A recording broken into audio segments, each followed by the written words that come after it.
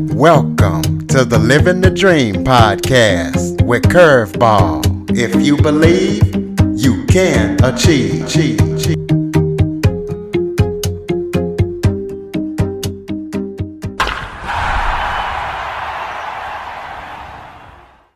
Welcome to the Living the Dream with Curveball podcast, a show where I interview guests that teach, motivate, and inspire.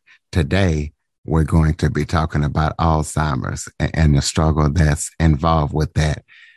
November is National Alzheimer's Month, and today I am joined by author, blogger, speaker, and Alzheimer's expert, Carlin Maddox, and he's going to be talking about his struggles that him and his family went through with his wife being diagnosed with Alzheimer's and how art helped her. So, Carlin, thank you so much for joining me today.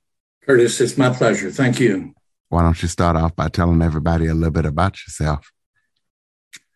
You say I'm an expert. I'm only an expert because of what we went through as a family in dealing with Alzheimer's.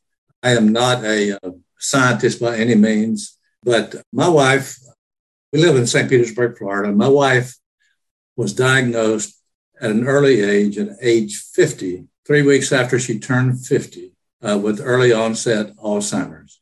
I was 52, and our three kids, one was still in high school and two were still in college. And we lived with Alzheimer's. I was the primary caregiver.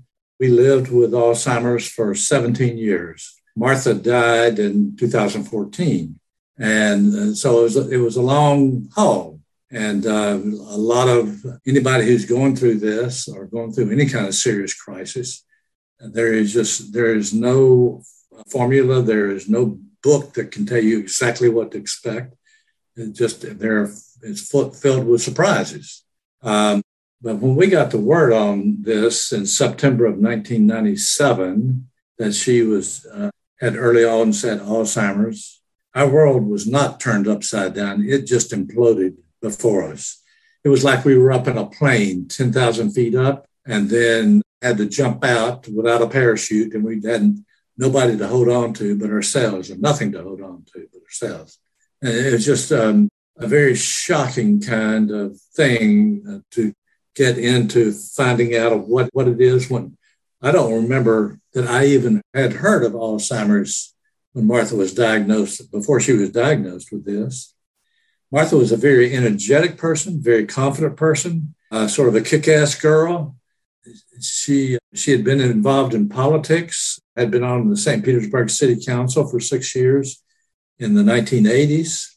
And the year before she was diagnosed, she had run for an open seat in the Florida State Legislature. And in hindsight, thankfully, she lost that by 20 votes. So that gives a real brief kind of description. We can get into more detail, Curtis, as we go forward here. But it's just a long haul. I guess I just would add this, that based on my experience, some people have called, well, this was a hard journey, Carlin. And I would tell them the word journey is just too tame and too planned, what we went through. What we experienced, I would call it an odyssey of the hardest order out of the classical sense, where one day you wake up in a foreign land, you're lost, you're confused, and you're hurt. And all I wanted to do, and Martha wanted to do, was to get back home. And we tried anything. I read scores of books trying to figure out a way to get out of this thing. And then we finally worked back into sort of a comfortable place, what I would call home. But I would tell you that when we did get home, I was not the same person as when I left, and home was not the same place as when we left. So that gives you just a quick overview, Curtis. Well, for those who might not be aware of this disease, explain to people what Alzheimer's is and what it's about, and any information that you might have about it. Okay. Alzheimer's is a form of dementia. It was discovered back in the early 1900s by a Dr. Alois Alzheimer. Thus, he had his name attached to this disease. It did not become prominently known until I would tell you the early 2000s, when Martha was diagnosed in 1997, I look back on that period as being the dark ages. But in our case, with Martha, she ultimately lost her ability to talk. Her memory became non-existent. She lost the ability to take care of herself and to feed herself. And there were many times that she did not recognize me or recognize our children, but then there were sort of wondrous times when her eyes just opened and recognized who we were. So in terms of the magnitude of this thing, there are about 6.5 million people in the United States who have been diagnosed with this. The speculation is that there are a lot more than that, but they just haven't gone in for a diagnosis. If you add the volunteer family caregivers in with those 6.5 million who have Alzheimer's, if it were a state in this country, it would be the fourth or fifth largest state in the United States behind California, Texas, Florida, and New York. So it's a massive kind of and ever-growing kind of a disease. A lot of people think, well, it's just an old person's disease. In Martha's case, certainly the age I am now, in the mid-70s, 50 does not look old. But early onset is described as being anyone getting this disease under the age of 65. And as far as the number of people with early onset Alzheimer's, out of that 6.5 million people with Alzheimer's, probably 300,000 to 400,000 are younger than 65 years old. So that gives you a quick snapshot of just the magnitude and the seriousness of this disease. They've been trying to find a cure for this ever since we got the diagnosis and before. They still have not found a cure. They are hopeful that today there's some hope that they're coming up with a medicine that may delay the onset of the symptoms, but still would not be a cure for the disease itself. And a lot of families are just getting hit with this, and getting hurt by this. And it's just a very stressful, strenuous kind of thing to go through. So what's the ratio? Is there a ratio from women to men for this disease? Yeah, it's about 60 to 40 women to men, or maybe 65-35 on that order. Yeah. Okay, well, give people some tips if they might have a friend or a family member that's suffering with Alzheimer's. If they're caregivers for somebody, for somebody in the family, is that what you're saying? Absolutely. Well, what worked for me and what didn't work for me may or may not work for somebody else, Curtis. The first thing I would tell you, when we got diagnosed, Martha got diagnosed with Alzheimer's. We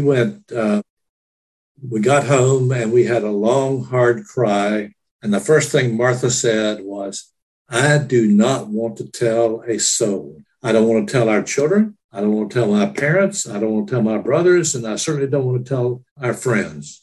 But most of those folks already knew something was going on with Martha. They just did not know what. And that was sort of put me in a hard place to be able to try to get help from people. But there was one man that Martha was willing to talk with, and that was a retired minister who had married us back in the day and who had been good friends with Martha before we got married. And his name was Lacey. And so we invited Lacey over. He came the next day after we called.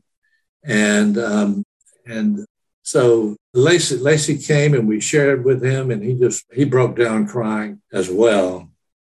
But after he collected himself, he said, "Carla and Martha, I would like to suggest to you that you go up to Kentucky to visit with a good friend of mine, Sister Elaine, with the Sisters of Loretta community, a Catholic community there in Kentucky. She is the retreat director, And she has the best gift of discernment of anybody I've ever seen, I've ever come across.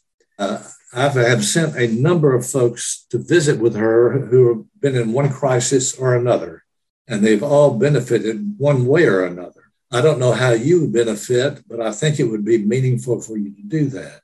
So we did go up there, and that 3 weeks after her diagnosis, and visited with Sister Elaine. And that was just a very restful time for us, time just to talk with each other and just sort of collect ourselves because we didn't know where to turn. One of the things that so that is one point. If a person can find a mentor to help guide them, and that mentor may be in a support group. I could not find a support group at the time that when Martha was diagnosed. There weren't many around, if any. So Lacey One was a mentor, and Sister Elaine was a mentor. One of the things she shared with us was, as we were leaving, said you might want to check out meditation.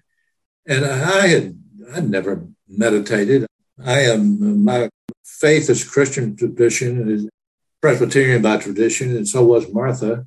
And that just wasn't in the cards as far as what we've experienced. But we did check that out. And so we began to meditate together about 15 minutes in the morning and 15 minutes in the evening. And I would go off to work after the morning time. And I would hold Martha's hand and would quietly repeat the word that we had chosen to use. And over time, and I can't remember how long, but over time, I felt Martha's anxiety level just really come down. And my anxiety level began to come down as well. One, because Martha's was, but also the meditation was a practice that was helping me. I guess another thing that I would just share is during the course of this odyssey, this 17-year odyssey, another mentor that we came across, and I don't quite know how these mentors showed up. And so if you find somebody like that, just latch on to them and draw from them and see what they can offer you. But anyway, another mentor shared with me, as I guess this was 4 or 5 years into this, and he said, Carlin, be gentle on yourself. Be gentle. And I'm a perfectionist by nature. And if we didn't get this thing right, then I just beat myself up. If I didn't resolve an issue with Martha during the course of this time, I would beat myself up. And I had to learn to, if you will, forgive myself and be gentle on myself, as well as be gentle with Martha. And in the course of doing that, I learned that no longer was Martha operating in the same world that I was. I had to learn to step into her world, and I had to stop correcting her if she was making incorrect statements. If she was not, if that took me a while to do. But if you can short circuit, if a caregiver can short circuit the fact that you can handle this on your own, and you're the only one responsible for working with your spouse, then you will save yourself an awful lot of stress. It almost took me down until I learned. I mean, it was a stupid notion on my part that I was smart enough and big enough and that I could just handle all this on my own. I've learned all the way through the process. I could just tap people and call on people, one capacity or another, just for help if they were willing to do that. As we went through this odyssey, one of the first things I learned was that a crisis like this, Curtis, is not just a physical disease, not just a mental disease. There are emotional issues and spiritual issues that are wrapped up in this thing that not only relate to the moment that we're going through it, but coming out of our childhoods and whatever. And Martha felt like she needed to forgive her parents on some things. And I felt like the same thing with my parents. And so, yeah, there's just a lot of things. As I say, I'm sharing these. This is our story, but this is not a formula by which another caregiver would do theirs. But maybe you can pick up from our story just points that would be of value and of help. Just a very small thing that it was too late for me when I heard about this. When we were out in public, sometimes Martha would do some things that were quite embarrassing to me. And I didn't quite know how to just sort of shrug my shoulders and we would move on.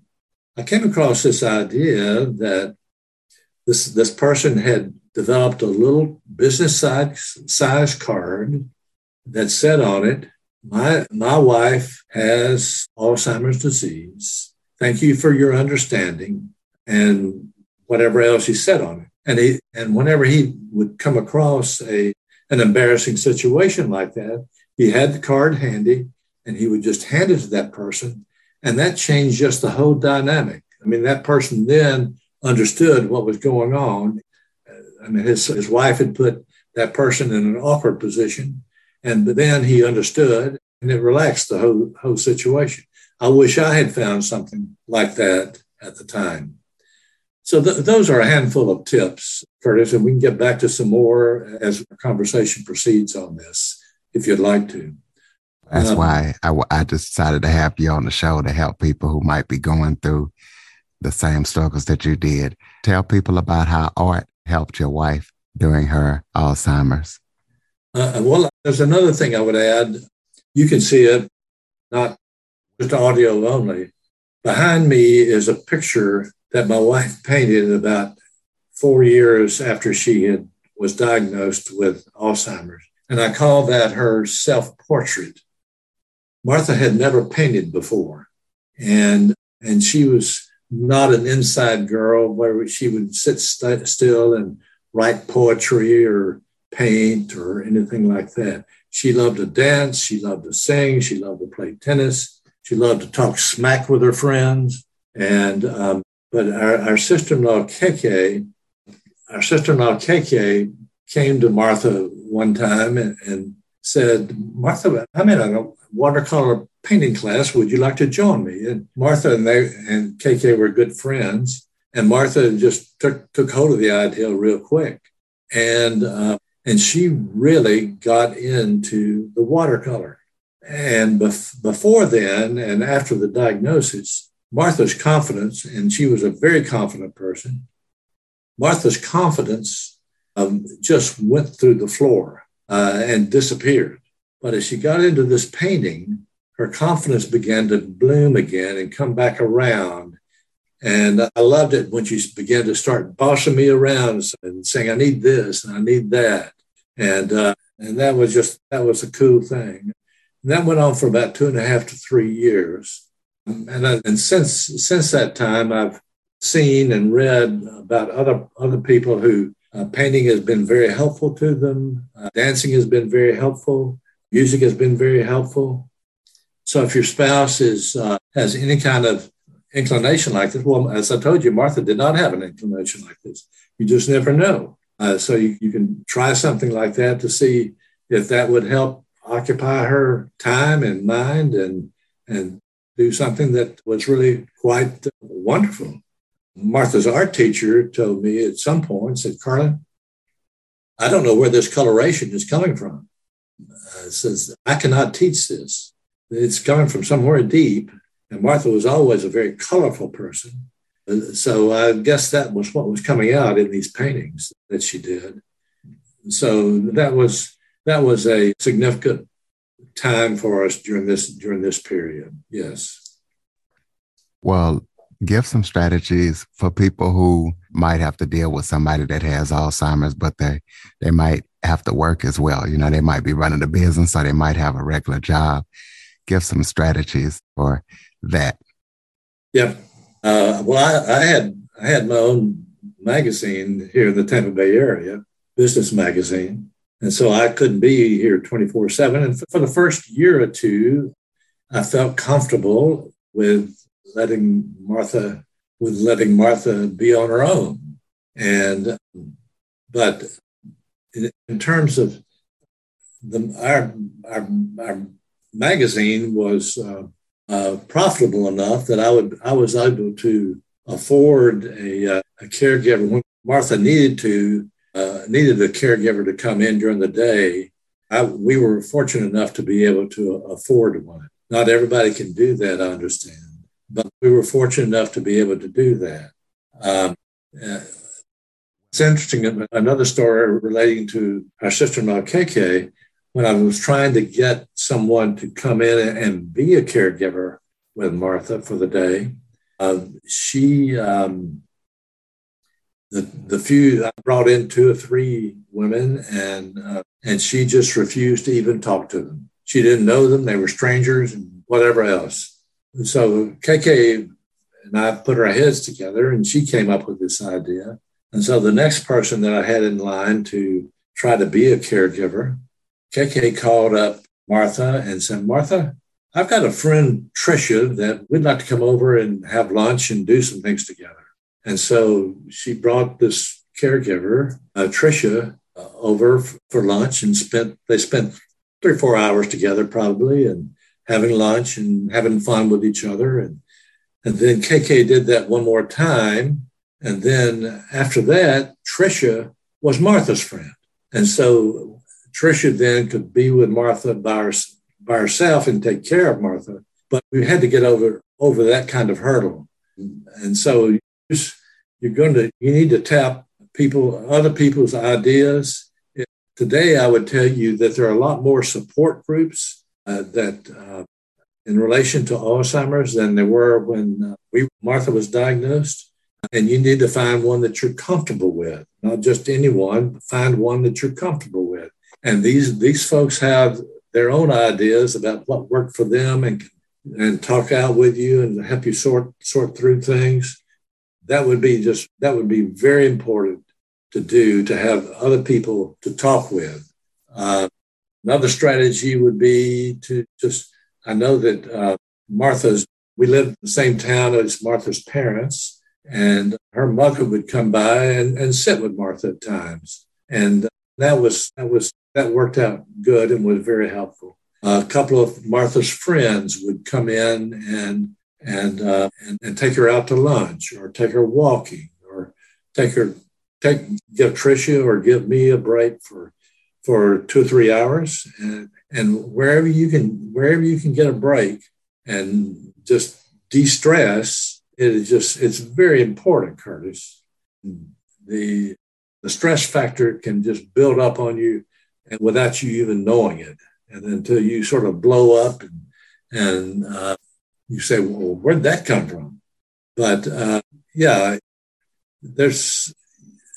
are a lot of good. The other thing I would tell you to do is, unlike when Martha was diagnosed, there are a lot of good caregiver guidebooks out there, and you can go to Amazon and look for them. There was one back in 1997, which is sort of the granddaddy of guidebooks, called The 36-Hour a Day, and it had been updated through the years, I understand. So that may be worthwhile. In terms of, just share with you that I did write a book about our experience after Martha died in 2014. But our book, which is called A Path Revealed, How Hope, Love, and Joy Found Us Deep in a Maze Called Alzheimer's. That is not a caregiver. That's not a guidebook. Alzheimer's is the context. It is a book of what we went through, the emotional and the spiritual, but there are things that you see that I write about in my book that were things I learned, but it's not just a typical kind of guidebook. But a lot of people have found this to be very beneficial, the book.